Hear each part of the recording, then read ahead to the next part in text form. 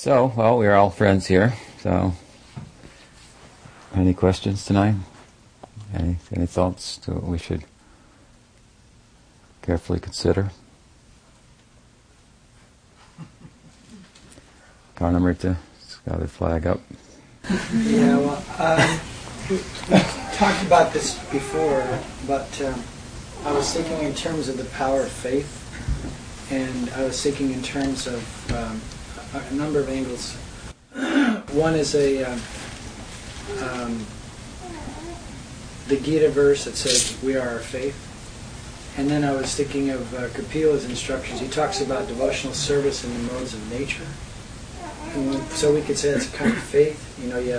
It's in devotional service in relation to Krishna, but it's in passion, ignorance, or goodness, or transcendental. So it's just interesting, just looking at faith from, Faith. and in an assembly of devotees and how you respond kind of to the atmosphere of faith. I'm just thinking of when you first came here 10 years ago and now. We created a faithful environment from a rather unfaithful environment. We were very fortunate, some of us disciples of Prabhupada, to enter into Gaudiya Vaishnavism in a very faithful environment. I mean, it was faith-filled. Faithful, faith-filled. And Prabhupada, of course, created that by his persona, but there was no real opposition to that, if you will. There was a little bit sometimes that we'd hear about, maybe from him, or indirectly from him, with regard to some of the differences between himself and his godbrothers and their inability to understand what he was doing and what it was about and so forth. Some confusion about us and what we were and whether we were what we were supposed to be and that kind of thing.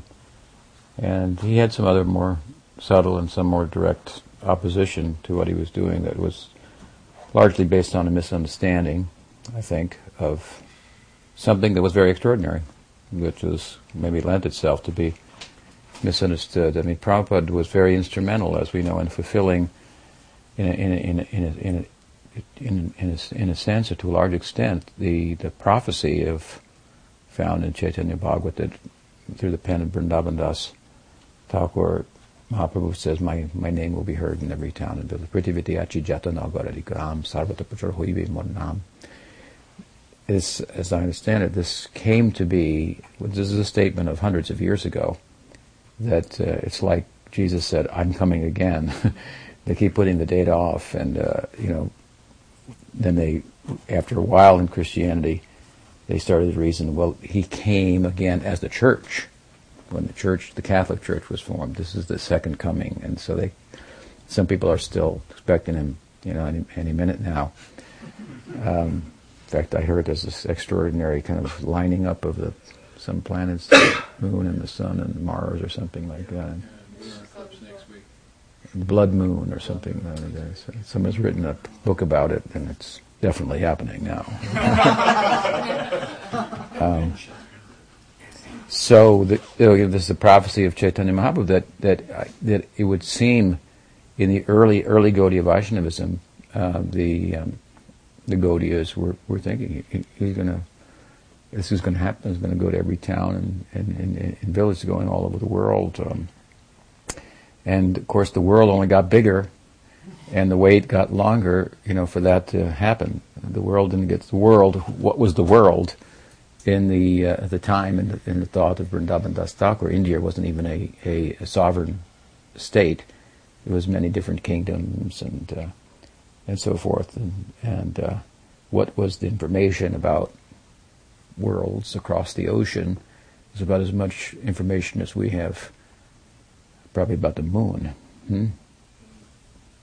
Some people wonder if we even went. I don't know.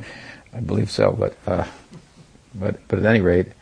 As I say, the world has only expanded, and the time for his name to be heard in every town and village has probably extended beyond what the persons reading that in the early days thought it was implying or saying. And as I understand it, over time, it started to be reasoned about. And maybe the earlier thinking about what it meant, because it didn't happen like that, was reasoned into something like more in a I don't know exactly the reasoning, but I've heard kind of they thought it was kind of a metaphor for saying this is going to be contagious. It's going to spread, in India, which is the land of Dharma, and so on and so forth, but not to the the lands outside of Dharma or something like that. So they reasoned about it. But as I say, and we know as the person of Prabhupada and in our particular family, Parivar of Bhakti Vinod, where this idea, so to speak, was revisited and envisioned as a distinct objective possibility, then taking the idea of Thakur Bhakti Vinod, the conception, Bhaktisiddhanta gave some shape to that to make like a mission to go out and Christianity was indirectly involved, of course, in it by having a mission and coming to India and trying to convert everybody and so forth. So then he gave some shape to it, and Prabhupada, in the language of Sridhar Maharaj, took it all around the world, and to a large extent, Gaudiya Vaishnavism, the name of Chaitanya, we're still working on it, but it's getting around to every town and village. Sometimes with not the best reputation, unfortunately. So we have still work on that. But at any rate, he was very instrumental in taking that statement and giving it some kind of literal accuracy, more so than it was thought was possible. So he was doing something very extraordinary that for hundreds of years it was thought that's not exactly what was meant, and that's never going to happen. And those people, it's impossible for them to take this up. Even ordinary dharma, religious life, given their background and so forth. What to speak of the parodharma of Gaudiya Vaishnavism that steps on the head of the religious ideas of the Hindus and exonerates one from even the religious law and so forth. Bhagavatam is understood through Gaudiya Vaishnavism like the New Testament of the Vedas, where the law is replaced with the love, and Dharma's rules, which are many, are the head of that is stepped on. And we were reading in the mornings from the pen of Vrindavan Das Chaitanya Bhagavat.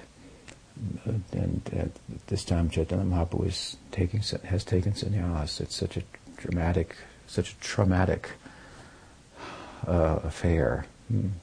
While the sannyas is endearing to us because it's the way in which he comes to us, and personifies the teachings and teaches Rupa and Sanatana and empowers them to carry on the teachings and to systematize them and form them into a lineage and make the ideas, the concepts approachable.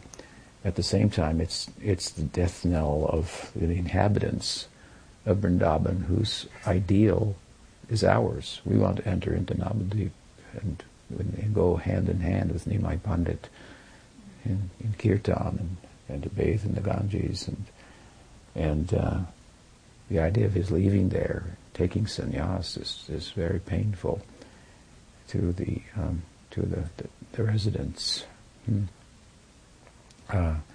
Very, at any rate, got a little sidetracked. They're very compelling section, very beautiful. Is our ideal to enter into Navadvip. That is the hidden Vrindavan, Gupta Vrindavan. There your place in Vrindavan will also be known. The closer we come to Gaur, Prabodhananda Saraswati said very nicely, the closer you come to Gaur, the closer you come to Radha. That is a fact. That is the secret. Prabhupada said it in another way. My place of worship is Navadvip. My place of residence is Vrindavan. Worship in Navadvip, live in Vrindavan. It's amazing how this point is lost in Gaudiya Vaishnavism. Sometimes people say, Maharaj, you talk so much about Lord Chaitanya. I don't get it. It's supposed to be Krishna consciousness. It's kind of the feeling behind the question. Chaitanya is Krishna. That's difficult to understand. But at any rate, he went outside of Navadvip. He shared it with the greater part of India. He went to the south and so forth. The next generation is some canvassing to the north, Narottam taking to Manipur and so forth.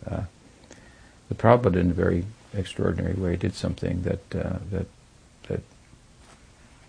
people weren't expecting. It was difficult to understand. Is it really happening? And it happened so fast, and so forth.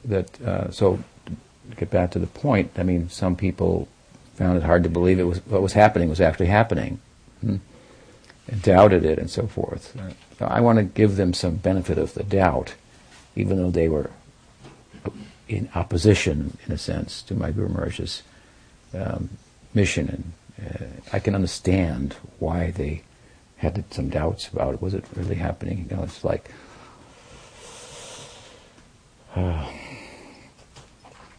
somebody goes to, suddenly Dulal Chandra goes to China, and he sends back sends back letters. It's happening over here. I'm making lots of devotees, and we're going, well, good luck with that. Hope it works out. Be sure not to eat any insects while you're there. No, it's really happening. I've got temples now, and I need some support. Can you send some money? And well, we're all old, and he is too, and we're thinking, I know Duvall, So it's something like that, and something very extraordinary was happening, and the Prabhupada himself was looking at himself, is this happening to me? And how is it, why me? That's how he thought. It's happening to me. He himself had to kind of pinch himself sometimes. Is this happening to me? And I'm giving out the name and experimenting, see what will transpire, and so forth. So some people had some doubt about him, and sometimes a little of that doubt about Prabhupada's credibility, leaked a little bit. Didn't have much room though in Prabhupada's ISKCON, because he had created this huge kind of world of faith. And so we were fortunate to enter into a world of faith. And today, you enter into Gaudiya Vaishnavism having gotten some faith from sadhusanga, and all kind of doubts come up about who's in charge, who's not, who should be, shouldn't be. Is there anybody in charge? Should there be a guru? Should I have one or two or four or none? Or it's very, it's very different. It's very, but that it's a stage, I suppose, of its further dissemination, and it lends to questions like this and understanding faith. And so you're right. I mean, I came here and it was not a faith-filled, at least in relation to me, environment. So now, the day before I came, somebody put a letter in everybody's mailbox. Not to go and listen to him. I think that would be a huge problem. And so. Yeah, so that's how it started. We're going to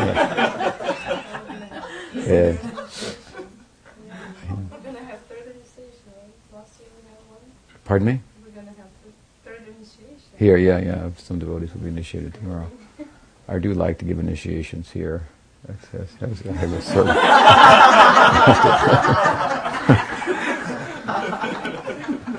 Prabhupada had a little bit of that in him too, So, and I just came, by invitation. You're a good invitation.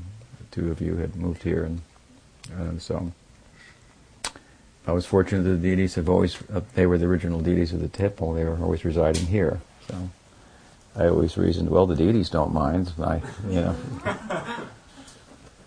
want to think about that, how that works. And what is your faith? Do you believe the deities have life and they move according to their own will, or? He came here after you started coming. They came just after, and then they stayed. And then I wasn't allowed in the other temple where there was no deities. Why would you go? So I'm blessed in that way. But yeah, we've been able to create a faithful environment and help some devotees, and I'm very thankful for that opportunity. But faith is a big topic. You raised some points in relation to it. The subject comes up in the Gita, as you said, and there it is said, Shraddhayam Purushoho, a person is their faith. Shraddha means faith. Ayam Purusha, a person is their faith. It's a very nice statement. It's very beautiful and very profound, and it's not something you have to believe in. It's just something you have to think about and go, yeah, well, that's true. That makes sense. A person is their faith. And faith, I like to extend upon that, is the animating kind of principle in our lives. If we have faith, then we can go forward. Sridhar Maharaj, I like to said it in another way, that suspicion leads to suspension. So our animation can be suspended as much as we're suspicious about whether or not doing that will be efficacious, whatever it may be, religious or secular. So it's nice to look at the concept of faith in that way, in a broad sense, beyond religious faith, but just as the very animating principle in life. And it expresses itself in different ways. And as the Gita mentions, that there is Arjuna basically asks about it, and he says, "What is the position of people who? What does he say? They believe, but they don't follow according to the scripture, something like that. According to Revelation, they have some faith, but then Krishna says, well, there's faith in different modes of nature." Sattva, Rajas, and Tamas. In the Bhagavatam, where there's a kind of a sequel to the Gita, in the form of the Uddhava Gita, where Krishna speaks to Uddhava. And there Krishna says that there are 4 types of faith. There's faith in the Tamaguna and Rajaguna and Sattvaguna, and then there's transcendental faith. Faith in Rajas and Tamas corresponds with this description in the Gita, of course, and faith in the Sattva mood, which I believe in the Gita Krishna identifies with faith in what the devas, the gods and goddesses. In Bhagavatam, he says faith in Atma. It's a very important point. Actually, faith in Atma. Atma means the self, and the self is transcendental. But faith in the Atma, and even experience of the Atma, falls short of a fully transcendental experience. To enter into transcendence, into Brahman, to be preoccupied with Paramatma, or to enter into the Leela of Bhagavan. This is that world from which there is no return. But often we misconstrue the idea that the experience of the self in itself is transcendent, but not according to Bhagavatam, not according to the Gita. It is sattvic. And it's the kind of penultimate state, if you will, for entering into transcendence, which requires something from that side. So, a Socrates, I guess we don't know, we just know what we hear, and we would evaluate that and analyze that from the context of our own culture and so forth, and say that something like Jivan Mukti. He understood the self and his life, but did he enter into Brahman? That remains, an unanswered question. And that's where we see in places Prabhupada speaks about, if personalists can fall down, it means from the Jivan Mukta position. Jivan Mukti to Videha Mukti. Videha, beyond the body. Jivan Mukta implies within the body. At present and so forth. So anyway, and beyond faith in Atma, faith in Atma means also, this is a very sattvic idea. It means that I know, I understand even theoretically, this is sattvic influence, even experientially I'm saying, sattvic influence, I understand the difference between consciousness and matter. It's the point we bring up, again and again. It need to be a very basic point, entry point, that without understanding in a living sense inhibits our actual understanding of every other aspect of Krishna consciousness, understanding which makes every aspect of Krishna consciousness believable and visible. You believe what you see. People say, I believe it if I see it. We agree with that in one sense. I say, if you hear properly, you will see. And if you see, you will believe. And that will show up in how you act. So there are many unbelievable things about Krishna conscious theology, in a sense. Hard to believe. They don't kind of work with the reason. They don't fit in within the range of our experience. How that could happen? You say, well, reason is limited, and so on and so forth. But all those things become truly believable just by crossing this one divide from identifying with matter to identifying with consciousness. What possibilities lie there are unbelievable. You just entered into a world that can't be described. Even just the world of the Atma, the self. It's just you can't say what it is because you can't define it, because it's not like anything. As I've often said, we define things by making comparisons, and there's no thing that's like it. So we were lost and found at the same time, entering there, and all possibility. I mean, all religious possibilities that people talk about, mystics' experience, the Leelas of Krishna, it all becomes so. It's not a question of believable. You're in a different soil altogether, and what grows there it is. I told before. One person asked me once, "Is there any real sex life in Krishna Leela?" I mean, real. I said, "You don't understand. There's no real sex life here." Anyway, it's a way of saying it's all possibilities there, and what here is very shadow of those possibilities, very limited.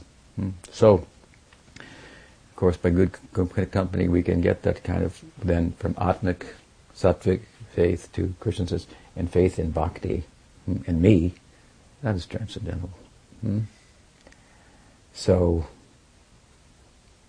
we can have faith in Krishna, and to have faith in Krishna means to have faith in the efficacy of Bhakti, and be under the influence of transcendental faith. That means Uttam Bhakti. This is then you got it, like you're a card carrying member. You're in. The faith has been generated by association, and still you are influenced by Rajaguna, Tamaguna, hopefully Sattvaguna sometimes too, and you have faith in the efficacy of bhakti. You don't have faith in jnana and in yoga as a means, or in karma marg. These things no longer, they have no power to influence you because you don't have faith in them. Your faith has been awakened in bhakti. And still you're an ordinary person in many respects otherwise, but this is a big difference that will end up in a very different, resulting, you're ending up in a very different place. You might be in the same place, but it's like you take two lines and you just make a little difference here, and they go along like this. They look pretty parallel, and after a while, they're quite different. They're going in very different directions. So that is our course, and that is the result of sadhusanga. And while there is bhakti in different modes of nature, that is another thing. You see, it's not that I'm influenced with a mode of ignorance, so my bhakti must be in the mode of ignorance. That depends on your orientation. If you have orientation to in faith, thereby, in Uttam Bhakti, then you're engaged in Uttam Sadhana Bhakti. Uttam Bhakti means that Anyabhilashita Sunyam Gyan Kamadi Anavritam Anukulena Krishnanu Shilanam Bhakti Uttamam. This definition of Rupa Goswami, drawn from Bhagavatam, drawn from the Narada Sutras, and as he has cited verses from there to support his own verse. This is like the central verse of the whole Bhakti Rasamrita Sindhu unfolds from this one verse. Prabhupada called the book the Science of Bhakti Yoga or something like that. Well, that's the summary study of Bhakti Rasamrita Sindhu. This is a huge contribution, Rupa Goswami. So there's no book like this that's been written. The closest thing that you could get to would be like the Narada Bhakti Sutras, and they're very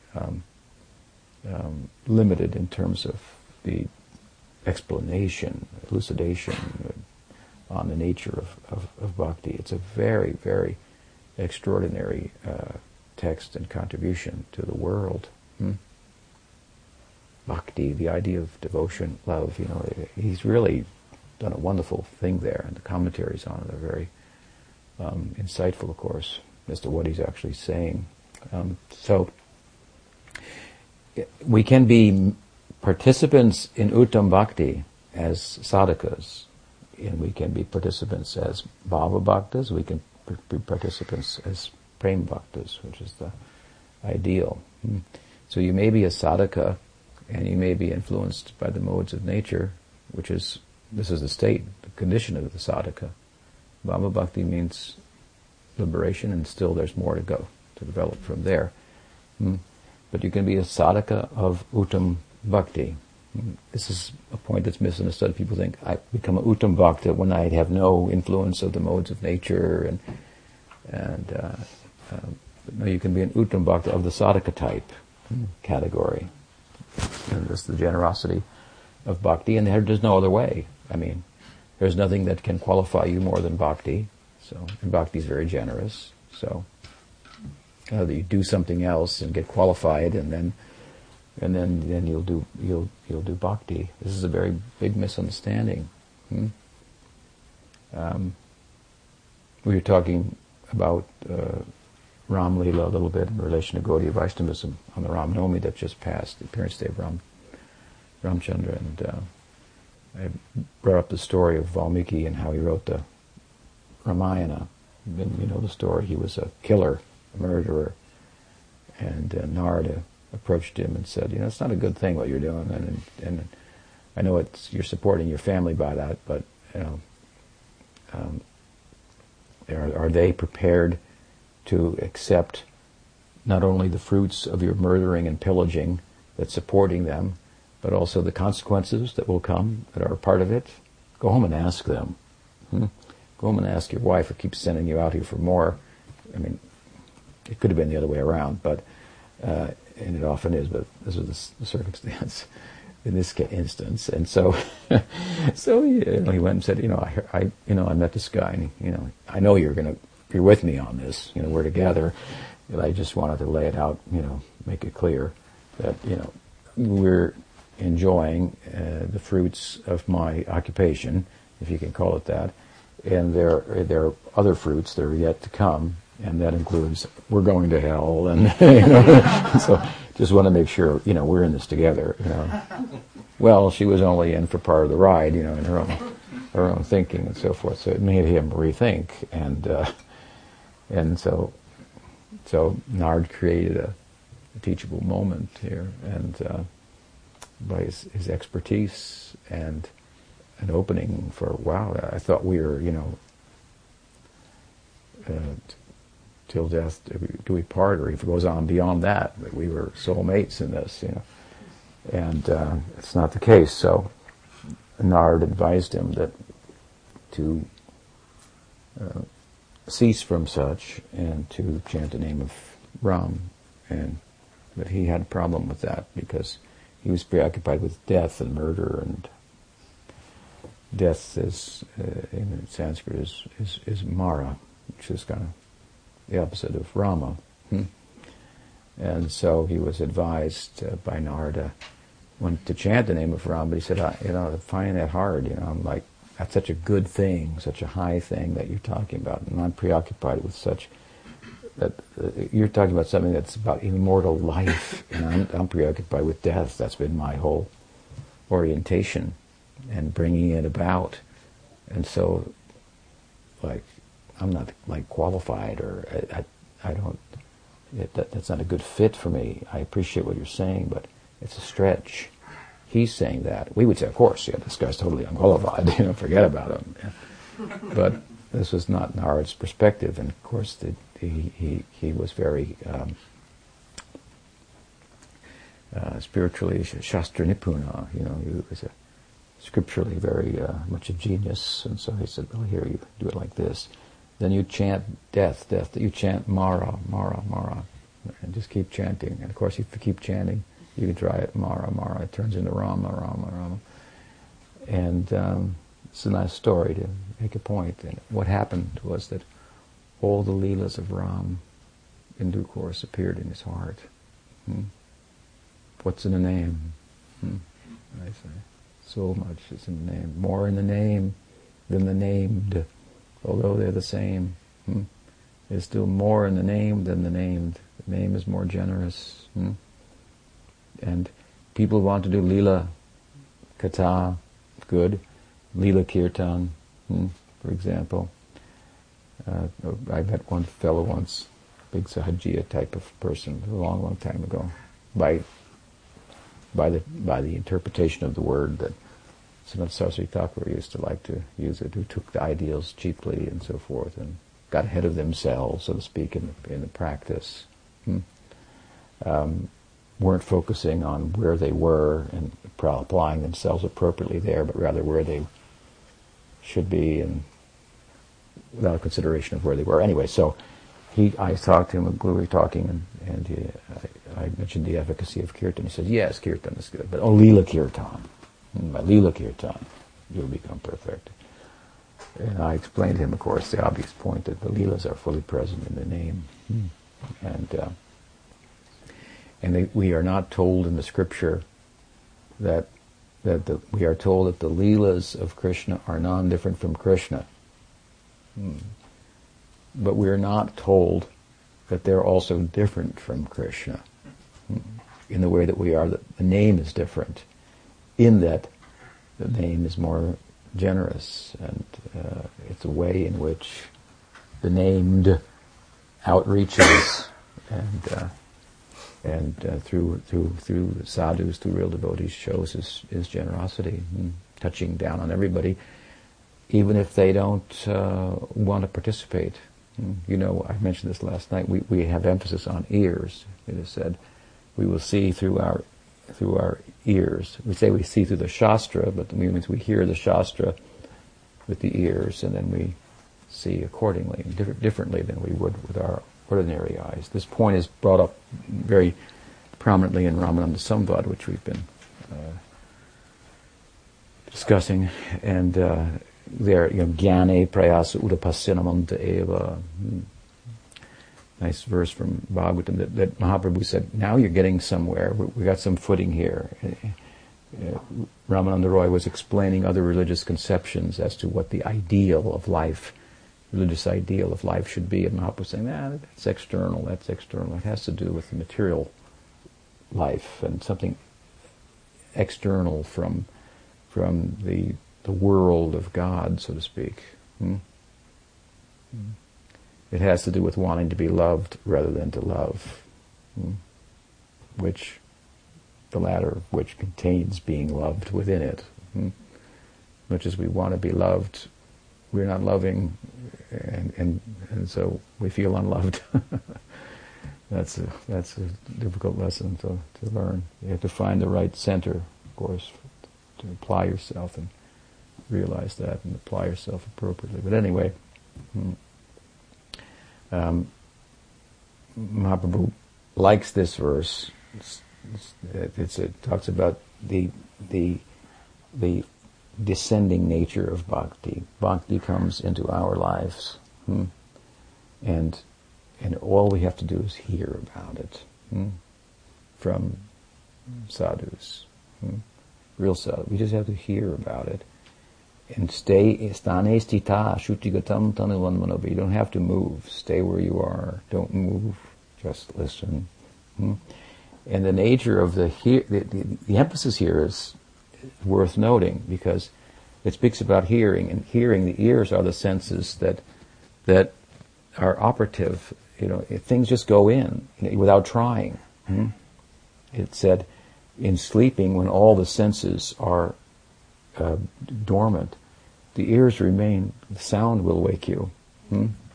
It's kind of course, you could shake a guy up too, I suppose, but but the ears are kind of inactive, but the hearing of the kata goes in, or the name goes in, and something happens anyway. There's no defense against it.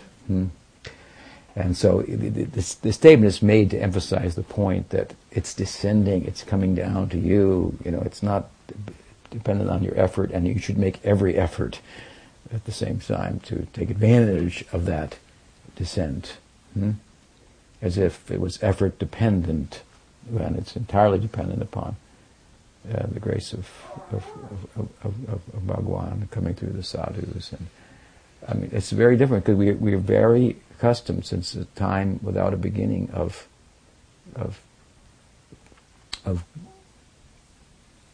acquiring or going someplace by effort. You don't just open your mouth and food walks in.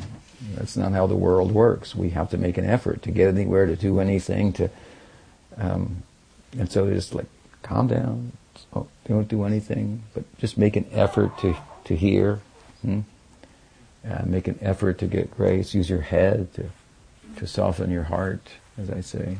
These are hard lessons to learn, actually, and put into practice. You were talking about a world that works in an entirely different way. I've said it other times, that in this world it's sometimes said you've got to step on people's heads to get ahead, and we have to have our heads stepped on to get ahead. This is our method, to put it in simple terms. It's very, very different. So we tend to import into bhakti our ideas, are just without our nature, that we've been, we're in an unfriendly territory, and we have to get some turf, and we got to defend ourselves, and we have to tend to import this into our practice.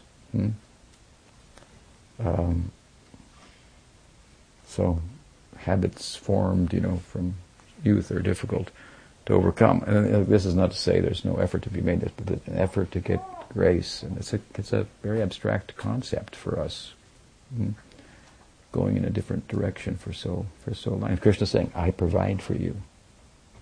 You just open your mouth, and the food does walk in. It's like, wait a minute, the world doesn't work like that. No, it does. He's saying, you got it backwards.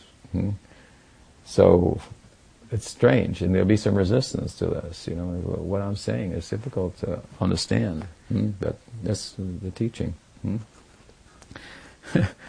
So anyway, by good company, we can get faith in these kind of ideas, and we can be an Uttam Bhakta in the sadhaka stage.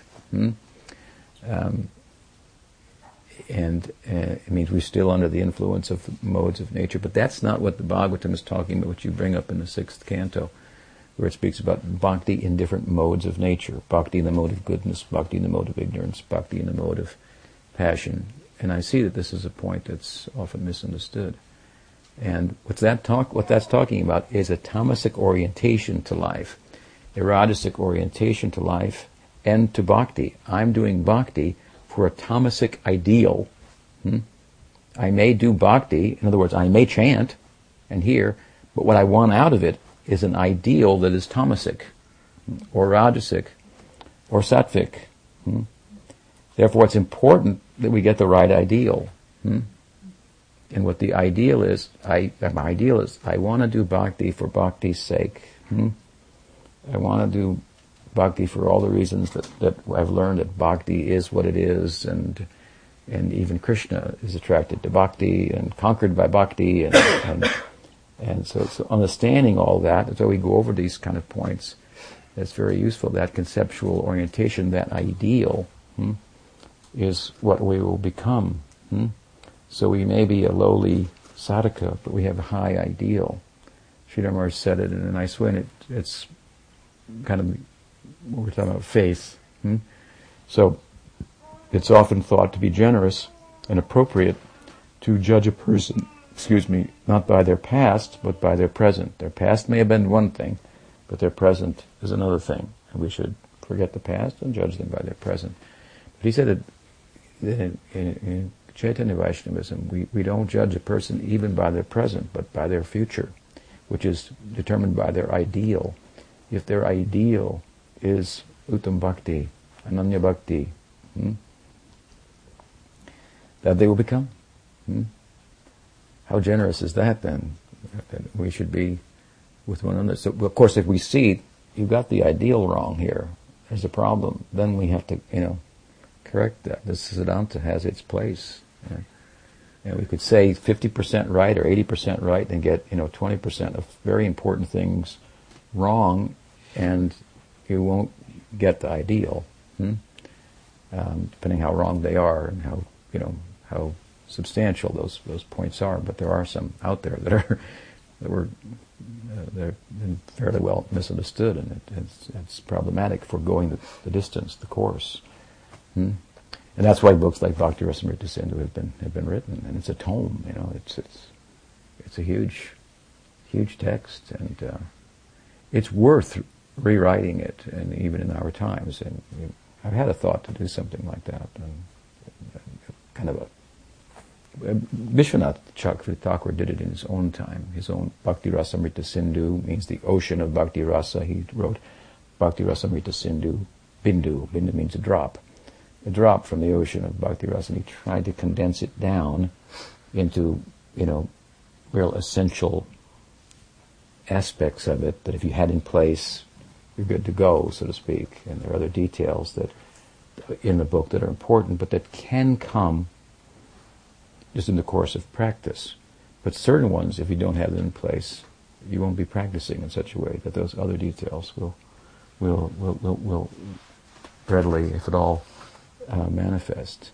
So you could, do something like that for the contemporary times as well. It would be useful. But yeah, so there are faith in different modes, and there's transcendental faith, and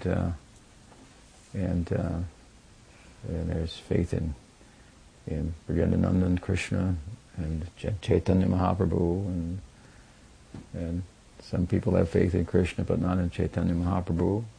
What's that? Well, Krishnadas says they're demons. That's a pretty strong statement.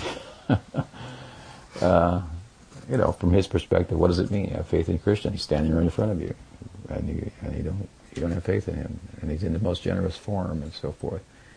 He, of course, gives an example that Jarasandha had faith in Vishnu because he was a follower of Varnashram, but he tried to kill Krishna.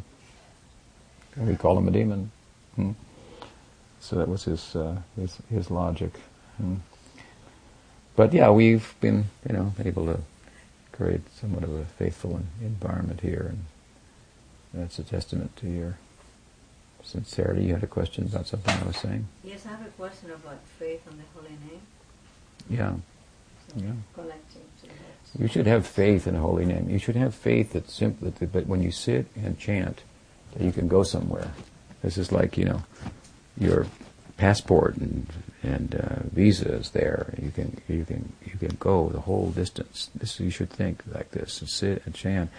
And it's not something to get done with because you got to get it done, but it should be done in such a way that this is, by this, everything will come. Everything will come.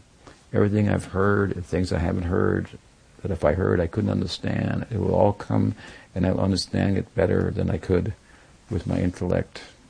This possibility lies there, very distinct possibility. This kind of chanting, japa, kirtan. It's meant to, it's Golokel Premodhan Harinam Sankirtan. It's come from there to take us to that side. The wealth of praying is coming in the form of Sankirtan. So, go ahead. Yeah, it seems like there are so many strategies.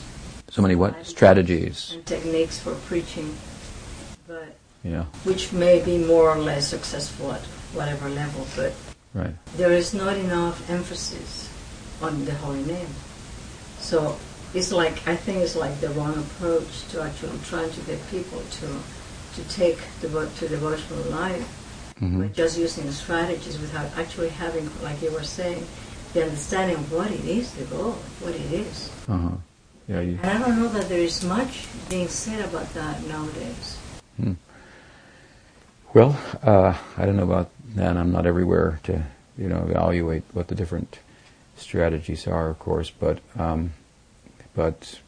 there's a very central emphasis. Now, that said, there may be different ways for chanting. I mean, we were chanting in Bombay, and Prabhupada stopped the Sankirtan in Bombay. Some of you may remember that, because the people were not appreciating it, and they were criticizing it. So he told us, stop, don't chant in the streets. They're not appreciating it. So, but we do kirtan still in the temple or anywhere we can do kirtan. So we do Sankirtan. Sankirtan doesn't necessarily mean you have to be standing in front of the Walmart or something, with 2 different color socks, and we're here, we're saving the world, But kirtan is efficacious, most efficacious, and even Prabhupada's kind of style of kirtan, of japa, was an anga, a limb of kirtan, because he used to chant out loud, at least for our sake, or encouraged us. And he says in his books, and the lips should move and the sound should come out, or something like that. So we read in Chaitanya Charitamrita, if you read Chaitanya Charitamrita, Haridas Thakur chanted 3 lakhs of rounds, 300,000 names. 16 rounds is 25,000 names. So he chanted a lot.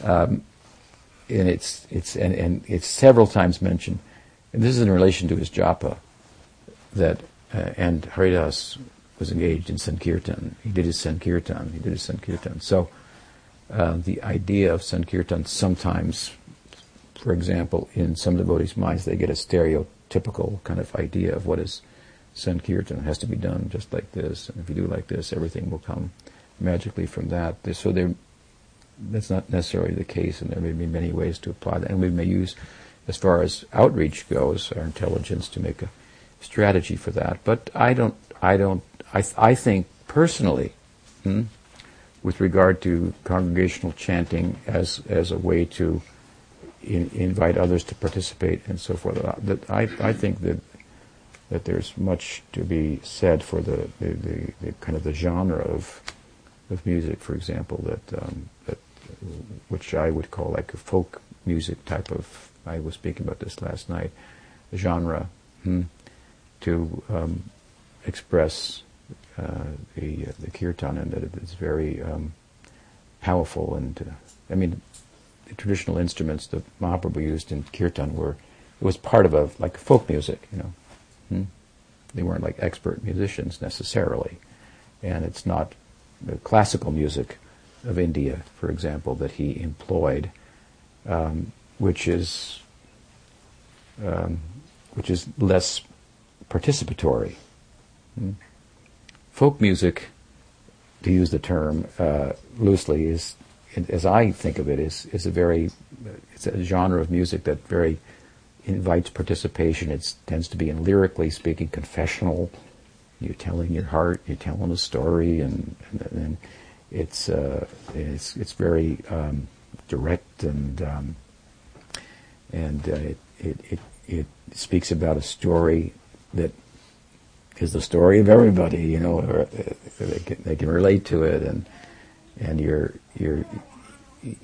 revealing something about yourself and your feelings that's kind of like, whoa, that's heavy. That's embarrassing. You're naked. You've made yourself naked to the public, through the music. The folk genre is like that, and Sankirtan is this idea, get naked. It's kind of That's what it's about. And nothing to hide. We have nothing to hide here. We're another name for devotee is satam prasanga mama virya samvido bhavantuhit karna rasayana kata tadjochana dasvarga vartmani shraddharati bhakti manukramishati. Satam means truthful. What does Bhagavad say elsewhere? Second stanza. Dharma projitikaita votra paramo nirmat saranam satam. So, kind of like brutally honest is kind of the approach there. To bear it all. I don't mean to tolerate it, but to bear it all. Again, to get naked about it. I've got nothing to hide, and when we hear, I mean, you hear, for example, some of the poetry of Narottam, of Bhaktivinoda Thakur. It's very confessional, and this is what I feel like, this is what I'm like, it's kind of embarrassing. He's saying those things, but then they think, yeah, I'm like that too, I feel like that. And so this is the genre of which Mahaprabhu kind of couched his dispensation in Sankirtan. And I think that has a lot of power as a strategy, which is kind of the way you're asking about it. And that could be tweaked to some extent, but I would keep it in the genre. And of course, I personally like the traditional instruments. I think that we live in multiculturalism is somewhat of a failed experiment, but it has virtues nonetheless that despite of it overall being somewhat of a failure, everything's a failure in this world. Every strategy is a failure. It fails on some level. It has virtues and so forth, and thoughtful people. Like I was at the Verizon store the other day. I had a problem. I had a problem with my iPhone, and I didn't have to go myself, but I wanted to go because I wanted to talk to another devotee along the way about different things and so forth. So anyway, I was talking with the guy, and I like to talk to people sometimes, and I have that side of me as well. And so I don't know. He was talking, and he was a young guy, and there was this Rolling Stones were playing in the background. I was thinking, man, where am I? And it was the famous "I Can't Get No Satisfaction." I thought, how did we like that song? It's so it was so popular at its time. It sounds so boring to me right now. And, I mean, just from a musical point of view, so unsophisticated. And I'm thinking this and talking to the guy, and somehow he said that he was talking about Asheville and the area, where I was from. I said I'm from California and so forth. And he said, I'm kind of a closet hippie myself. He was a young guy. I thought, hippie? Closet hippie? That was weird. Anyway, we connected, And then he said, he asked where I was from. I said, I come here, about 12 weeks of the year, but I'm from California. And he said, oh, yeah, California. Wow, that's far away. And I said, it's the same planet, Of course, he appreciated that. He said, yeah, right on, So, the idea of West and East is a false dichotomy in today's world. And I'm writing a book, I've written it, and it's being edited now, and in that I played out a little bit in one section, East-West dichotomy, and just very minimally, and this one particular section I was writing about Kali Yuga, and I came across a scholar who was a scholar, Indologist, and one of the things that he had written about and focused on was yugas and the concept of yugas, which is problematic and in some respects in terms of how modern people think about the history of the world and for good reasons and so forth. And so I have approached it in a certain way because it comes up in the text. I mean, I'm writing on Chaitanya Charitamrita. Arpita charim charat karunayabhatina kalo. Not for a long time has he come, and now in Kali Yuga he's come, and what's Kali Yuga and how to think about that, and what is it, how central of a doctrine is it, or what, so forth. Anyway, so and was writing about it. So I thought I'll communicate with him, and I did. And so he asked me to send him a section of what I was writing. So I sent him a section. Anyway, he appreciated it a lot, which was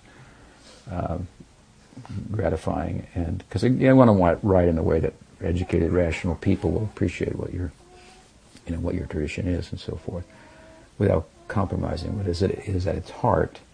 And so, but anyway, in one section I had kind of in East thinking like this and the West like that. And he made a point, I'm bringing it up to you, it's kind of a false dichotomy in these days, more as time goes on. And what could be a better example, I thought, than myself, people like us. We're from the West, but we're East, and, and so on and so forth. So, it's one kind of planet, and the moon's far away. California's not,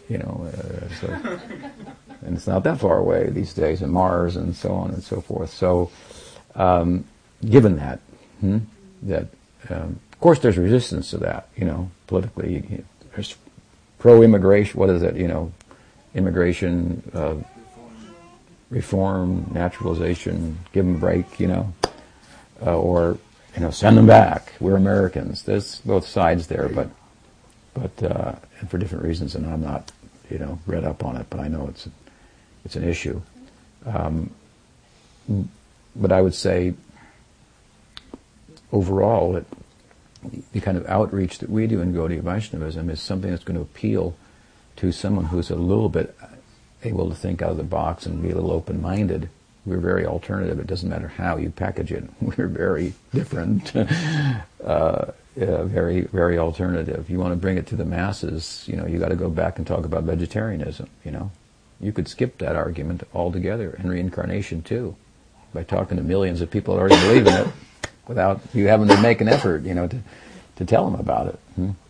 And there's about 30 million people in America that are like eastward leaning in their thinking about spirituality, and are spiritual but not religious, and about 10 million are vegetarian. That's a pretty big audience to follow up on, so to speak. And these people are readily open to, they like cultural diversity.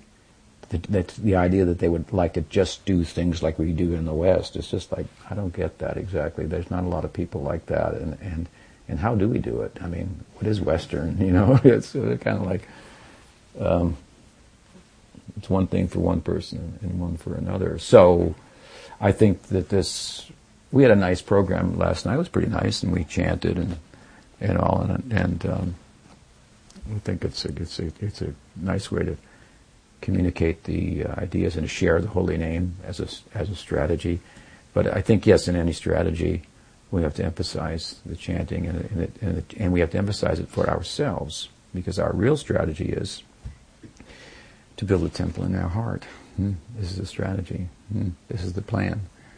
I told the story of one of my godbrothers actually who came to visit me. I was renting in Vrindavan for a little while, and it was in a little house.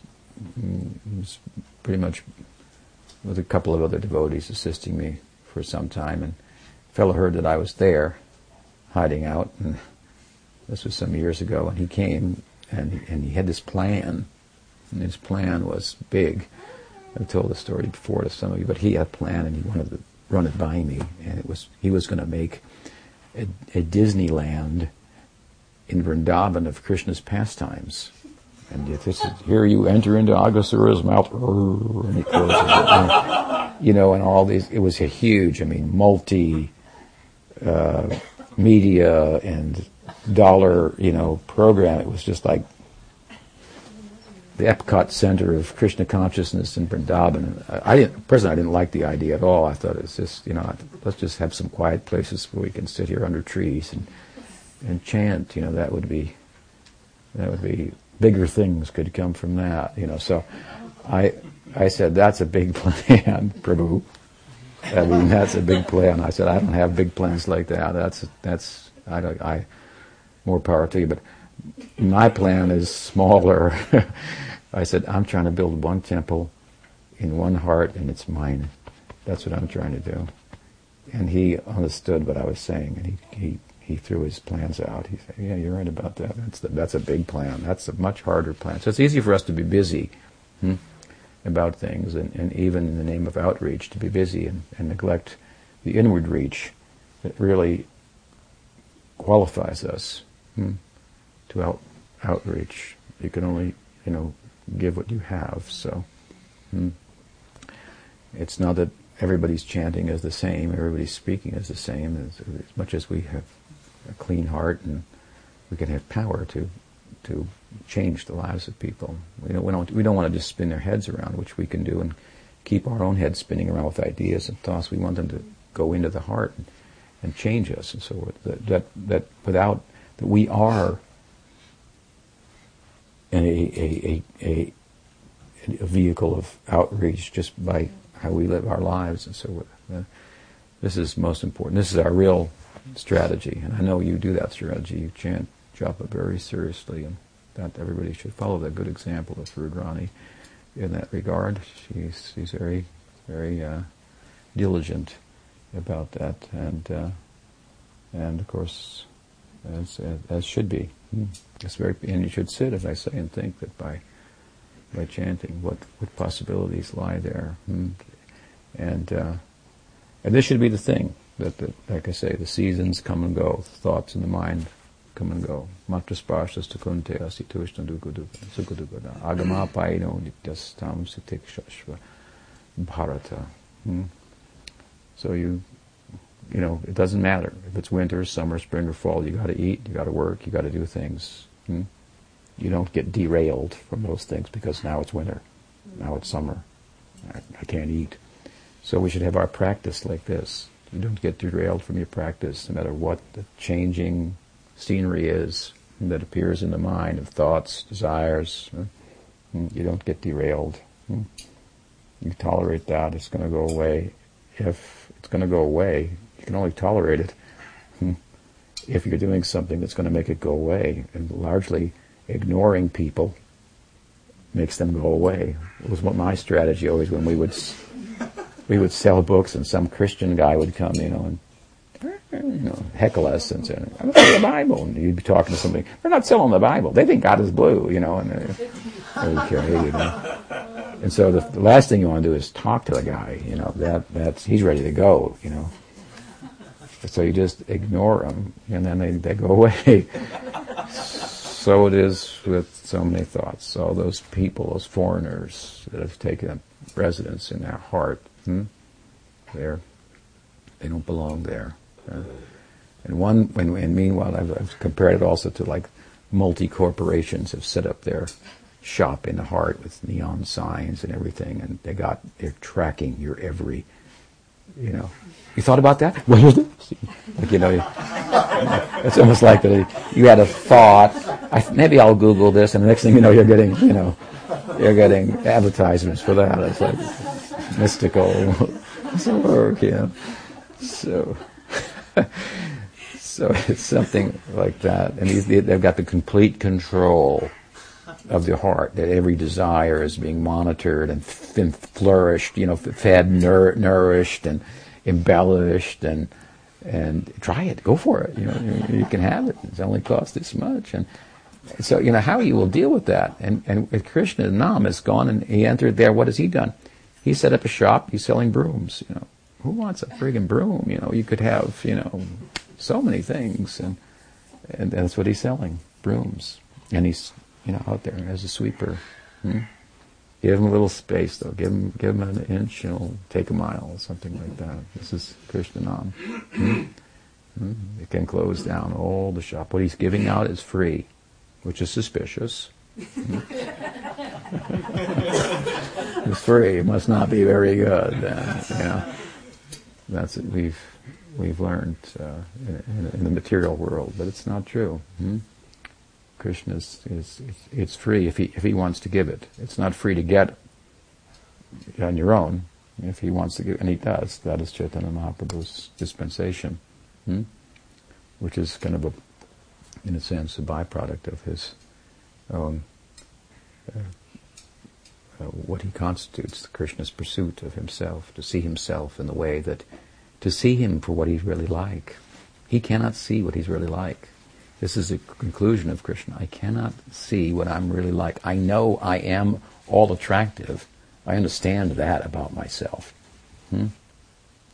But there are things in me that make me so that I can't understand. I can understand certain things about myself that make me attractive, but the full measure of my attractiveness, I cannot glimpse, I cannot understand it. That is what Radha has. She is not better than me. I am the perfect object of love. In that sense. She is not the perfect object of love. I am. I thought I was. But I'm attracted to her. And what am I attracted to?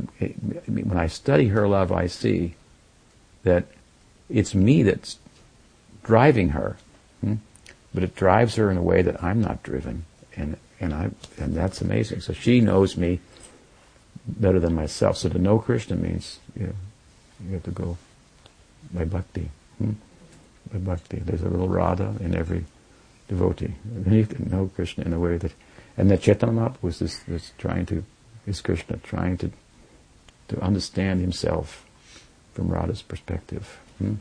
Just how extraordinary he is. So all this is found in the chanting of the Hare Krishna. This is what Hare Krishna Mahamantra is about. It's about this. These two are trying to become one. That's what love is about. Two, they try to become one. There's one, the one becomes two. So, as I said last night, we have the thesis, we have a Hegelian antithesis, and Chaitanya Mahaprabhu is the synthesis. Because Radha and Krishna becoming two, why don't they just become one? Go back to Krishna. No, that's once they become two, there's no going back to one. Now a prospect has come before Krishna in his life that wasn't there previously. Of course, these things don't happen in time, but his Sarup Shakti that's inherent in him is manifest outside as a person. And it's attracting him. And it's experiencing something in him that he can't experience that makes him being Rasaraj kind of a sham, limited. So he has to go there. And of course she wants to unite with him. The two want to unite. But that unification isn't the collapse of the expanse of Radha and Krishna. That's a dynamic explosion. The two want to become one. The problem with it, of course, is that in the confusion, this is the end of Ramananda Samvada. The confusion is that the two become one, and the one, Radha thinks I'm Krishna, and Krishna thinks I'm Radha. So the problem remains. There's two. They wanted to become one in love. So the synthesis is we need a third manifestation. That is what Chaitanya Mahaprabhu is. You can't underestimate what is Chaitanya Mahaprabhu. And, of course, then that phenomenon that we call Chaitanya Mahaprabhu has a byproduct of this dissemination, this outreach, it's just going everywhere, touching us. It's a very touching idea. I mean, these are very, esoteric points, but they're just so interesting and compelling and they just turn the religious world kind of upside down. That it's really worth sharing them. I know it's good to talk, let's talk about, something a little lower because that's what really works for me. My relative just died and it's a problem. How do I deal with that? And I don't feel enthused to chant my rounds or something. I mean, we need a minister on that level too, but not at the cost of these extraordinary ideas that are really why we're involved. What at the heart of Gaudiya Vaishnava has been trying to put them in the common language. It can change the whole religious horizon. It's very revolutionary and very human, kind of centric, if you will. Very very human very friendly to our human condition and experience, not really foreign. It's just a change of the center, if you will. I mean, it's full of all human emotions, properly centered. So anyway, these things can create faith. These such discussions. And this is the way Chaitanya Mahaprabhu. This was his strategy, right? I mean, he was deeply absorbed, and it came out externally. So the more we can go internally, the more we can effectively have a contagious effect upon others. That's our only real strategy. I'll tell you frankly, that was my strategy. I was very much known for book distribution in Prabhupada's mission. Prabhupada called me the incarnation of book distribution, which nobody could figure out. Tamal Krishna Maharaj told me, he thought, does that mean you're an avatar? Or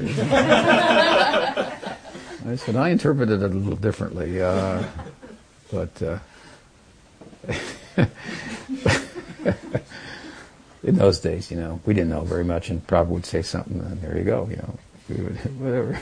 I guess he's an avatar, I just thought Prabhupada was very, generous, and I think I'm right about that. I mean, he was. But this was always my strategy. My strategy was to go back to Godhead. That was my strategy. I never ever lost sight of that. This is all about. It's all about internal development, growing spiritually. It's not about anything else. And when I became known to Prabhupada by Ramasource Grace, who wrote to Prabhupada about me, he's selling so many books, known in that way. I mean, he knew all of us, and he loved all of us, and knew us better than we knew ourselves, but another level of knowing. Then Prabhupada wrote back, and he says, very nice that Tripurari Das is selling so many books. And then in his own handwriting at the bottom, he said, please make sure that he's always reading also. So it's very nice instruction. And it wasn't hard to take, because I was fond of that, devouring the literature. Like Pranad and I were talking, and she said she joined when the fourth canto came out, and about that time, and so she was like waiting for the volume 2, and volume 3. We were like that. It was like, wow, what's next, And it's a very extraordinary world that the book invites us into. And that was really how the strategy, Prabhupada was bombarding us in such a way with literature that was to be taken in, imbibed, and read. And if you read it, you're like, well, this is worth talking about. This is worth sharing. And it became contagious. So he created an environment like that. But there was so much coming down, so much insight about Krishna consciousness, that we were nourished in such a way that the sharing of it just became second nature. I mean, I would carry a book like that, and I think, man, what's this going to do to somebody? If I just touch him with this thing, And Prabhupada would say, just touch him with the book, I'd say, excuse me, can you hold this for a second? Tie my shoe and get up and say, that's pretty cool. Thanks for holding that, and let me open it for you, whatever. I had my ways, of course, And I mean, that's how I felt. I thought, I'll share this with somebody. This is so extraordinary. And I also thought, I don't know how they're going to understand it, because it's like, this is the Adi Leela of, Chaitanya Charitamrita. It's 400 pages this thick, and it's like, how do you? But we had faith in. Huh? We had a lot of faith in distributing it, but point is that we were being nourished within, and this is really the business of the Guru, to nourish us, to speak, to give us a lot to think about. There's no time to think about anything else. Did you hear that, class? What did he say? And how do I think about that? That kind of thing, has to come away from it, and then naturally it's contagious. So this is the strategy. And that was always my strategy. When we first started our airport book distribution party, that was a whole different phase. And And it was my idea, actually, to start this party, and I would have devotees come from different temples, and they would be trained by me, and then go back to their temples, and we would go to all the airports and so forth. Because I remember, I wasn't the first one to go to an airport. We had heard that, I think, Gopa Vrindapal had tried to go to the airport in Denver and got kicked out. And I thought, airports, hey, that'd be cool, You stand in one place and the books could go, it's all over the world type thing. So we went, myself, Leela Shakti, and disguised, carrying suitcases around, trying it out, It became a thing anyway. Eventually we formed a party that was, just for that purpose. And I'm not a manager or an organizer. I have no any education. I never held a job. I tried to be a caddy when I was a kid once. It was just terrible working for those guys. For $5 at the end of 18 holes, I couldn't do that. You had to get up at 4 a.m. to get there to get picked.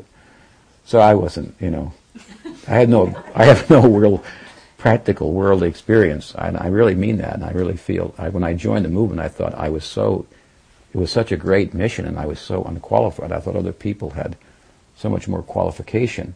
And that's why I did book distribution. I thought, well, at least I could talk to people about this because I like it. So that's what was my motivation. So I would just go out and talk to people about it. But anyway, when I started this party, I thought, it was only like I had 4 people in the party. I thought, how am I going to manage 4 people?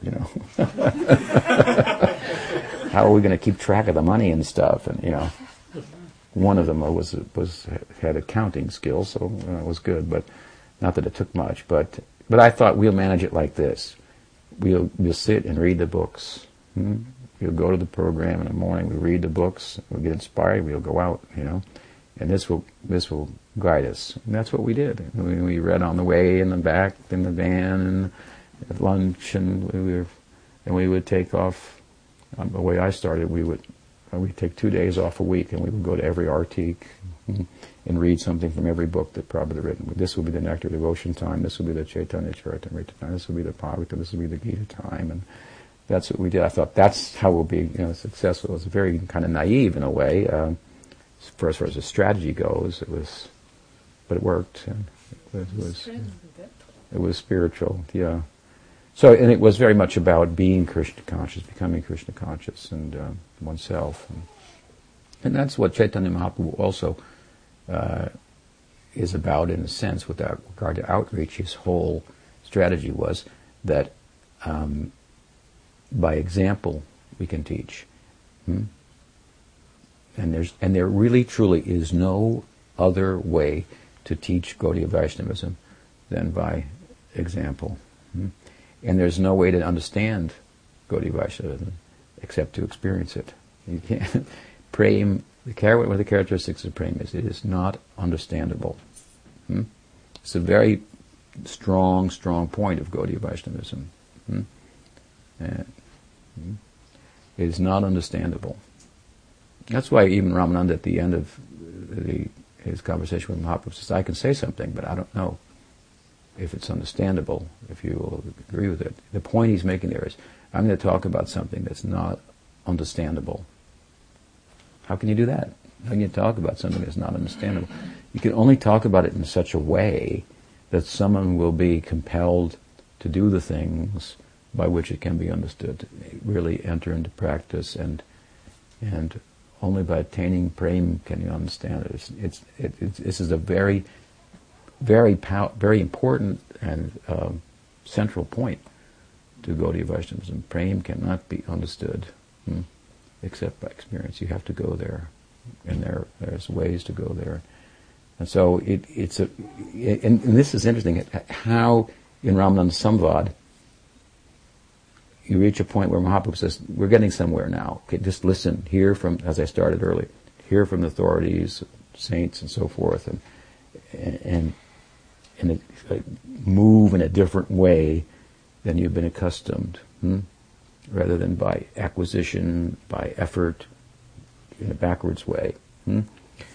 He starts like this. This is where Mahaprabhu says, okay, this is good. Let's go now, improve on this, develop this idea. Gyan Shunya Bhakti. Gyan Shunya Bhakti means It's this intellect is not the way. You'll never know by intellect. We often talk about controlling the mind and senses, but you have to control your intellect too. You could be a plaything in the hands of your intellect only. And everything will be lost by that. Yeah.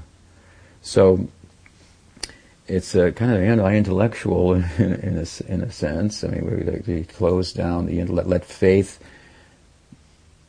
Intellect is beautiful when it becomes subordinate to faith. Becomes an ornament of faith. That's a very backwards way also of thinking. But anyway, my point here is that this is where Mahaprabhu says we're getting somewhere. Kind of a bashing. The Bhagavatam gives a good bashing of the intellect, of the tendency to think I can capture it in my intellect and I've arrived there. It's a sleight of hand. Actually, you've been deceived by that. You haven't arrived there. Not that knowing theory is not good. It is good, and it should be. It's as good as it helps us to practice.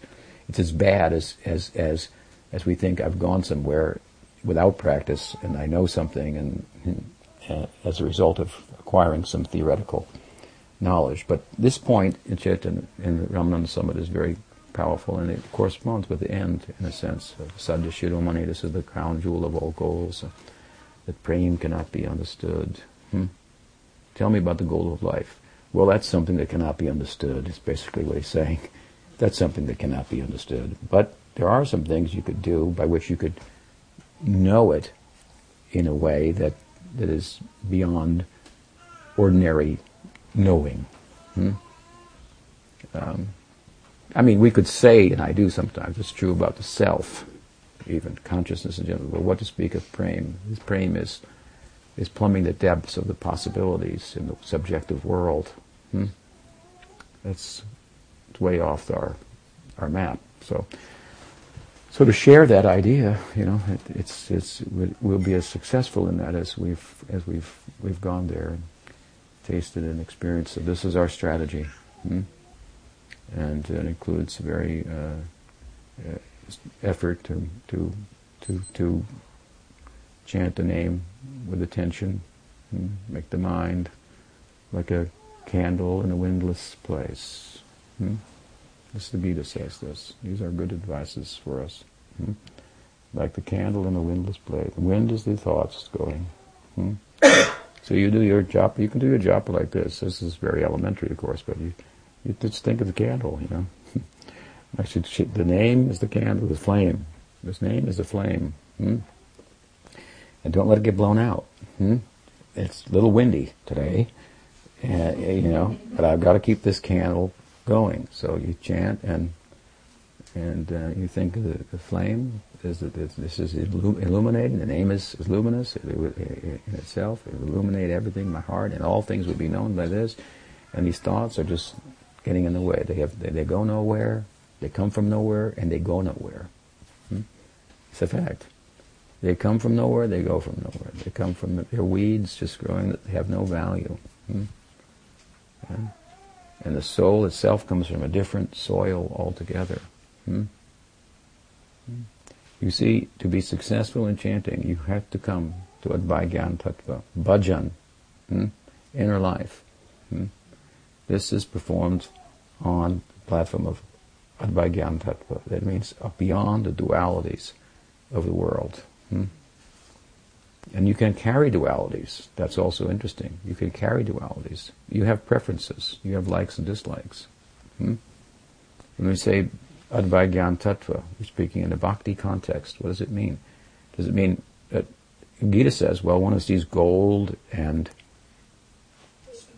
a stone as equal. Gold and iron is equal. Now, if you brought me a piece of iron and a piece of gold, I'd pick the gold. Why? Because it has value to other people. Because it has value to other people. You understand? But besides that, when the Gita says, when the Gita says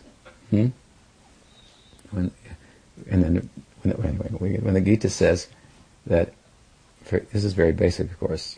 Good, bad, happy, sad. It's all equal. These are just mental judgments that we place on the environment and so forth. This is all, in one sense, this is the be-all and the end-all of the Gyan Marg. So the Bhakti Marg is different. It has that, but in a different way. It means to say you can carry your preferences. You have mental preferences. You like bananas, and another likes mangoes. The preferences remain, but the center is different. So this is so. Like I said before, the building is there. We don't need to tear the building down. We just need to change the foundation. Small adjustment. But what's better? Tear the whole building down, or could we just maybe we could jack it up and all that work, that whole building, just jack it up and then put the different foundation in, something like that. It's a task, but it's shorter and less expensive than building the whole building all over again. And so that means there are preferences, even carried. They can even be carried. It's amazing. I mean, they come from there, in a sense, and carried to there. So in Leela, there are different desires. Nimitta matram babasavi sachin. This means to become an instrument of God. That is one thing. In this world, become an instrument of God, to do the work of God. That is one thing. That's not the full idea of prem. In prem, they have so many desires. Jiva has will. Swarup Shakti facilitates the will. And in the context of the Swarup Shakti, the dream of God, that is His Leela, how things work there. I mean, we are living in a dream of God. That we have to think, We think everyone's living in our dream, but we're inside of somebody else's dream. That's where we are. That's what your existence is about. You think, whoa, I'm a dependent entity. It's a good meditation. I am part of God's dream. That makes me really feel dependent. That's a fact. That's what Jiver Swarup Hoy Nitya Krishna Das means. It means we are dependent entities. The Dharma of the self. You think about it, it kind of means I could just disappear if he just changed the dream. Now, the nature of the dream is such that that's not going to happen, but Bhaktivinoda Thakur says it's possible. If he wanted to eradicate the jiva, he could. He won't, he doesn't, but so in living inside the parameters of the dream, this is the kind of the daydream, I would say. The Leela is the daydream, and this material world is like the one at sleep when he goes to sleep.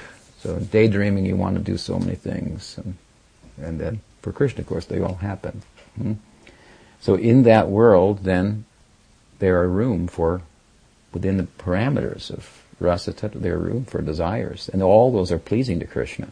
The individual devotees have different temperaments, dispositions, and different likes, and Krishna likes everything about them. They're not just automatons. It's not just one will, in a sense. Krishna's will, and everybody just executing it. No, they actually have wills. The jiva is the unit of will. The Maya Shakti tends to cover the fact that we have free will. So the more we absorb ourselves in the external world, an objective world, under the influence of Maya Shakti, the fact we start to reason, if we think about it, maybe we don't have any will. To become more and more like matter. But the Swarup Shakti facilitates what the jiva is constituted of, and in a wholesome way. It has the capacity, that means, to be a person. And a person means desires. In order to be a person, you have to have an environment. We are presently in a material environment, and we, the Atma, have an interface for the material environment, a subtle and a gross one, called the mind and the brain. We interface with the world. And so then there are different possibilities, and there are choices, and we're different. So you change the interface to bhakti. Bhakti is the interface for the world of Krishna Leela. And then there are choices within that, and they're all pleasing to Krishna. And so I'm saying there can be likes and dislikes. In Gyan Marg, there's no room for that. You understand? And the stone and gold are the same. The same. And pursue that and go to Nirvishesh Brahma. There are no differences. Differences are bad.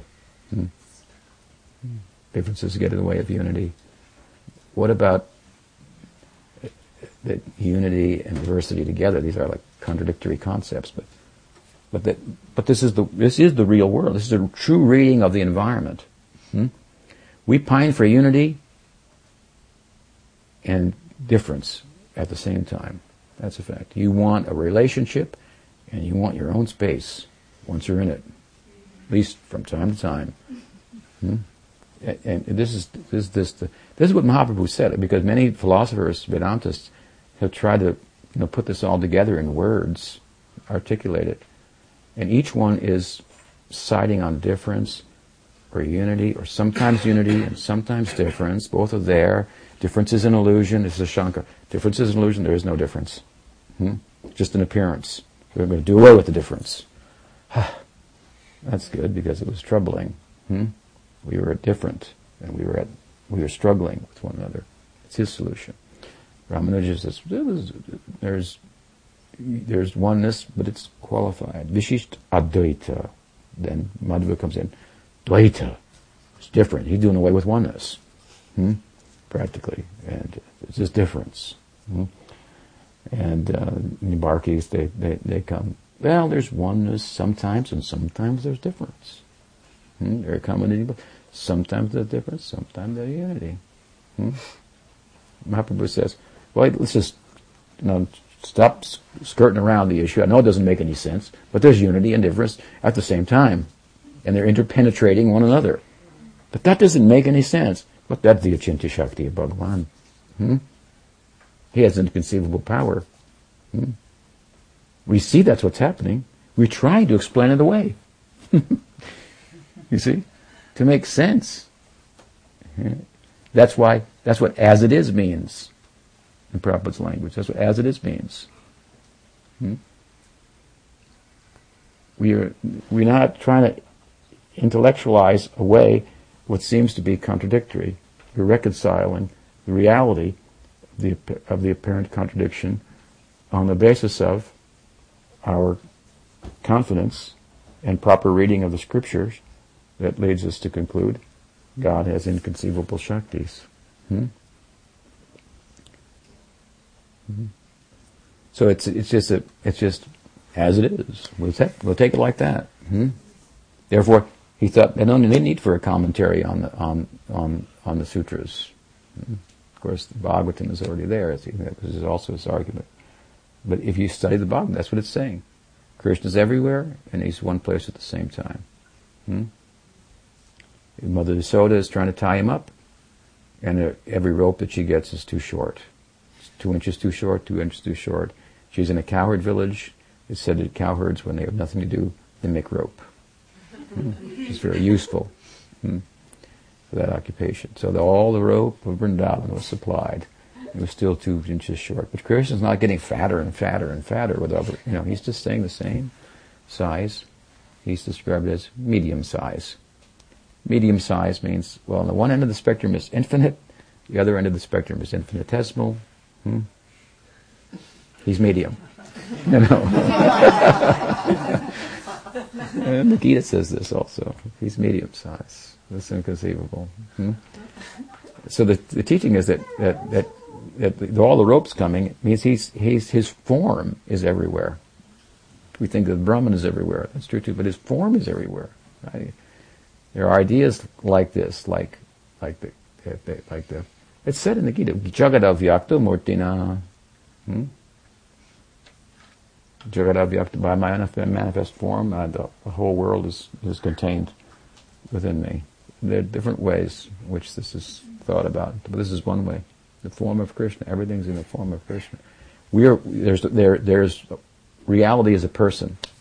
It's just not us. We're part of that person. This is very interesting.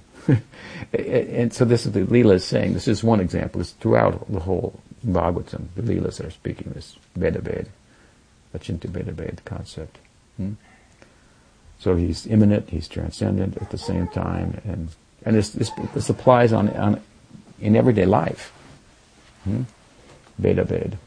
So it's a reading of the world that just seems, that doesn't make sense. So you try to make sense out of it. He's saying don't make sense out of it. Again, it's a retiring of, an appropriate retiring, a well-reasoned, I want to say, retiring of reason. A very well-reasoned retiring of reason. It has its limits. It goes so far, and let it go and fly much higher than you could have under its influence and guidance. And that's what faith is about.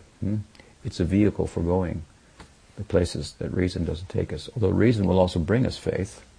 Experience, we reason when we see something and do it, and it brings faith. We can't do everything.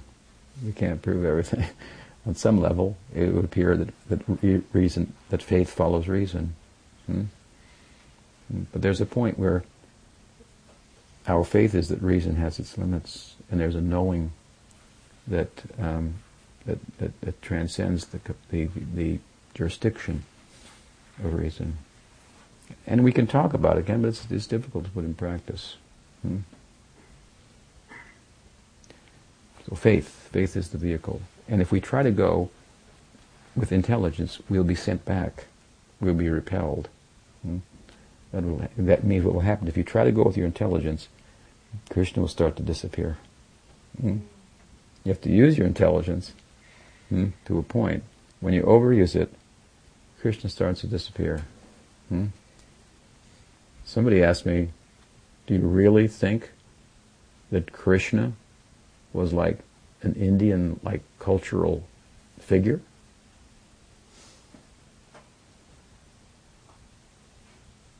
I said, what, do you think that Mother Yasoda thought, oh my God, somebody from another planet has just been born from me. Oh my God. No, she didn't think like that. She thought he's one of us. Yeah.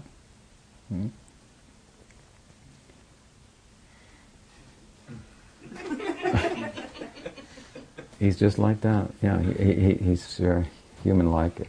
And again, it's one planet. Why think India? It's just, he's part of the planet. All right. We're part of it too. We do it a little different here and there, but we're all really eating, sleeping, and doing the same thing. Obviously, Krishna Lila transcends cultural barriers and limitations and so on and so forth. But then again, what do you think the spiritual world is like? Somebody spoke of a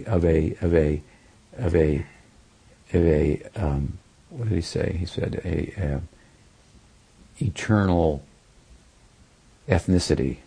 Someone spoke about an eternal ethnicity. I said, what's that? What's eternal ethnicity? What is it?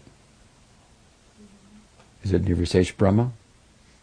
That's no ethnicity. So what are we going to make up something that's wholly different than anything ethnicity that why? This is the cause. This is the effect. It corresponds with the cause. The effect comes out of the cause. Right? This is a very basic teaching of Vedanta. The effect lies in the cause. It comes out of the cause. I mean, the Jesus, he said something like that. Man and woman are made in the image of Radha and Krishna. That's what he meant. I mean, you need a purport for everything. So yeah, I mean, yeah, there's no reason to think that if they're spiritual worlds, they're entirely different than the material world. I mean, Vaikuntha is different. It's different. That's true. But the Goloka is thought to be aprakrita, similar. And according to the Dharma, how you practice and so forth. Yeah, why not? This is the teaching of Gita. Yajatamam papadyante tam tataiva bhajamiham. As they approach me, I reciprocate accordingly. So, they're archangels. Why not? as the Catholics or whatever describe it, with some specificity. If it's ego-effacing, and one crosses a divide from identifying with conscious matter to understanding I'm consciousness, experientially, then how you do that, that will determine something about the nature of the experience. And that's what we say, that's what we teach. Brahmeti, Paramatmeti, Bhagavaneti, Shabdite. What is the teaching of this in the Bhagavatam? This is one way of saying what I'm saying. There's Brahman, that's God. There's Paramatma, that's God. There is Bhagavan, that's God. You mean there are three gods? No, but they're all different. Very different. How can you say Brahman is Bhagavan? There's nothing you can say about Brahman, and you can never say enough about Bhagavan. Brahman doesn't move, and Bhagavan's moving. Brahman has no qualities, no activities, no form. All three, all Advaita Tattva, they're all one. What are they different about? What's different about? They are different faces of the Absolute that, in one sense, are determined by or experienced by different approaches. Now, you have to look at the diversity here. It's huge. The diversity between Brahman and Bhagavan is huge. It's saying how you go there, and if you go there means it has to be ego-effacing. You have to cross the divide from matter to consciousness. That's the ground. Now you're on your own soil. Soil of the self, where there are unlimited possibilities. How you go there, your sadhana, determines the sadhya. This is a very prominent teaching of Gaudiya Vaishnavism. The sadhana determines the sadhya. So as long as your sadhana involves ego-effacing, and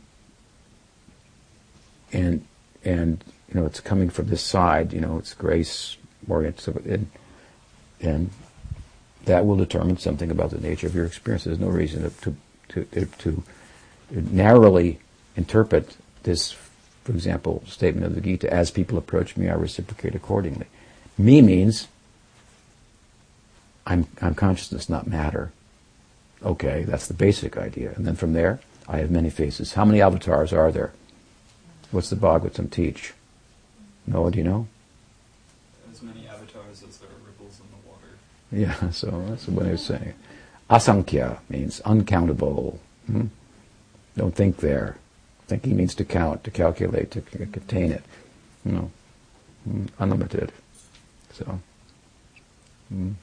now, if you like Krishna, well, there's good reason for that, and that way of thinking about God is very interesting and it's very specific actually, and it's a way that we don't find other traditions speaking about to the same extent. I told a story the other day of how a person, a Catholic nun in Poland, took the devotees to court because they were teaching that God had 16,108 wives. She didn't know that he had lovers on the side as well. That might have bolstered her case, but and so she said, how can we teach this, in our country, or any country? This is ridiculous. Their God has got 16,108 wives. This is just, polygamy is illegal. We're going to worship somebody that's breaking the law? This is a real story. So she took them to court. It's a Catholic nun. And so the devotees' side, I guess through the attorney, or I don't know how the Polish legal system works, but had her on the stand and said, can you please tell us what is the vow of the nuns? You're a nun. Can you tell us what your vow is? And then she knew she was trapped there. So she tried to get around it. And they said, well, is not your vow, that you have vowed to become the bride of Christ? So she had to admit. And then he said, and how many nuns are there in the world? Are there 16,000? Or are there, about 16, million or whatever? So the case was dropped, defeated. It was actually Tushpa Krishna that said that. Mr. Krishna was very insightful, huh? Yeah, it wasn't ISKCON that was on trial. It was the Chaitanya mission. Yeah. Well, Gaudiya Vaishnavism was on trial. Yeah. Thank you for that. Yeah, but he acted as an attorney. Uh-huh. He's passed on, but he was Right. really incredible in that case. Very famous. But that Nani's still there. She's mentally insane. Still complaining. She's still creating all sorts of problems. I'd say. Anyway. Mostly for herself. Next life she'll become devotee. Yeah. Preoccupied. Become a god. Preoccupied with the That's why she got devotees. that, probably. Yeah. Everything good. But all possibilities lie. I mean, within certain parameters is the teaching. And what will the spiritual world be like? I mean, you're either going to have, what are you going to have? Nirvisesh Brahma, or there's going to be some variety? If there's going to be variety, then there can be people. There can be individuals if there's variety. Without variety, there can't be individuals. There's no difference. So there's going to be differences, and according to the interface, the measure of your bhakti will determine. And so therefore, even Vaikuntha is kind of like this world. It's different, but Brajalok, this is very much like the world. Therefore, it's very much the cause. You see? Because the effect. Krishna, this is another way of understanding Krishna's tu Bhagavan Swayam, because if the effect comes from the cause, the effect here of the world is a little different from Vaikuntha. There's similarities, but it's not as good of a match as Brajalila of Krishna, and human pursuit of love and so forth. This is the real fit. So you can know that's the cause. This is where everything's coming from. Yes. This question just came to mind. Why is it that Vaikuntha is less of a fit than Braj is to the material world? I mean, it's not as high, and it appears to be somewhat different. So, what is philosophically the reason that, in a sense, that place which is maybe closer to the material world, in the sense that it isn't as elevated as Braj, it appears more different, and Braj appears more alike. Yeah, because the cause is more like the effect. So, because then you're finding things in the material world that aren't in Vaikuntha. You're finding things in human society that aren't in. There's no Parakiya in Vaikuntha, but it's all over the place here. Just to give a crude, unfortunately, give a crude example. So if you can't have anything in the effect that's not in the cause, in some form. You can say it's kind of in Vaikuntha that love is there and is pure, but certain things are. But Krishna is Rasaraj, so everything there. So this is the reasoning of the Goswamis. That's why it's the cause. He's Swayam Bhagavan. So the Aishvarya element just limits the ability for having every effect.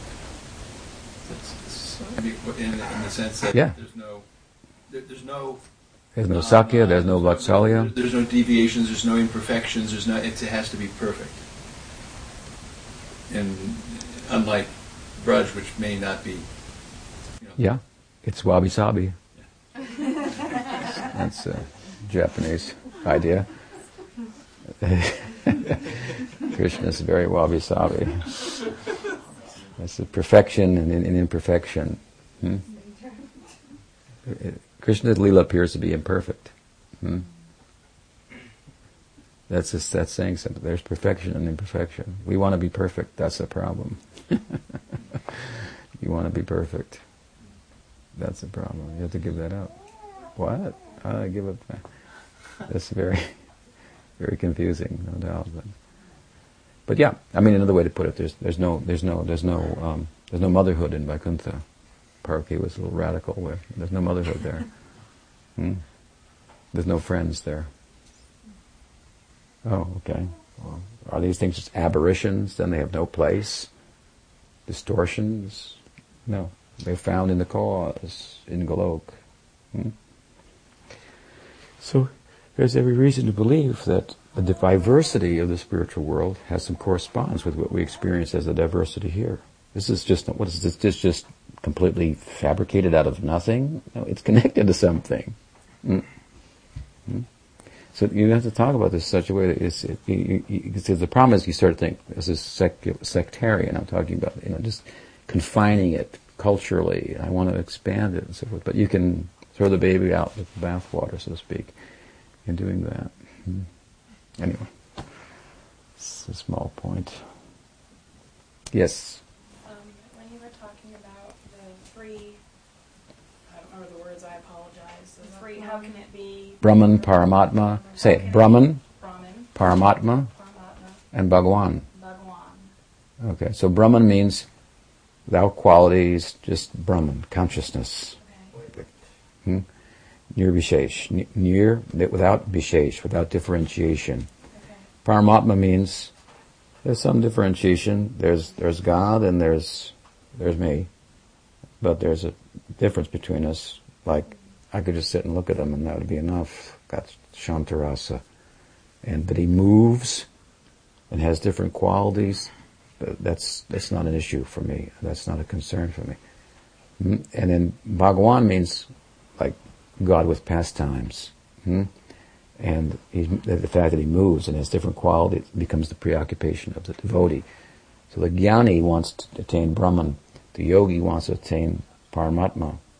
And the devotee wants to attain Bhakti and Bhagwan. His means is Bhakti, and his ideal is Bhagwan. So your question? Noah and I were watching a political comedian's documentary on trying to find who God was. He went through every religion, trying to... Yeah, except ours. Bill Maher. And he got to the one part where he was talking to the guy that played Jesus in this Jesus theme park, whatever. And he says, I don't understand how it can be Father, Son, and Holy Spirit, all three, kind of like what we're talking about here. He says, well, it's just like water. Water can be a liquid, water can Steam. be a solid, and water can be a vapor. Yeah. So that's another way to kind of... That example is sometimes used by Gaudiya people too. It's nice that you bring that up. That's very useful. Didn't help Bill too much, huh? Didn't help Bill too much at all. He said it stopped him in his tracks, but he said, but after you think about it a minute, it doesn't make any sense, and then he just... Neither does he, unfortunately. Split second.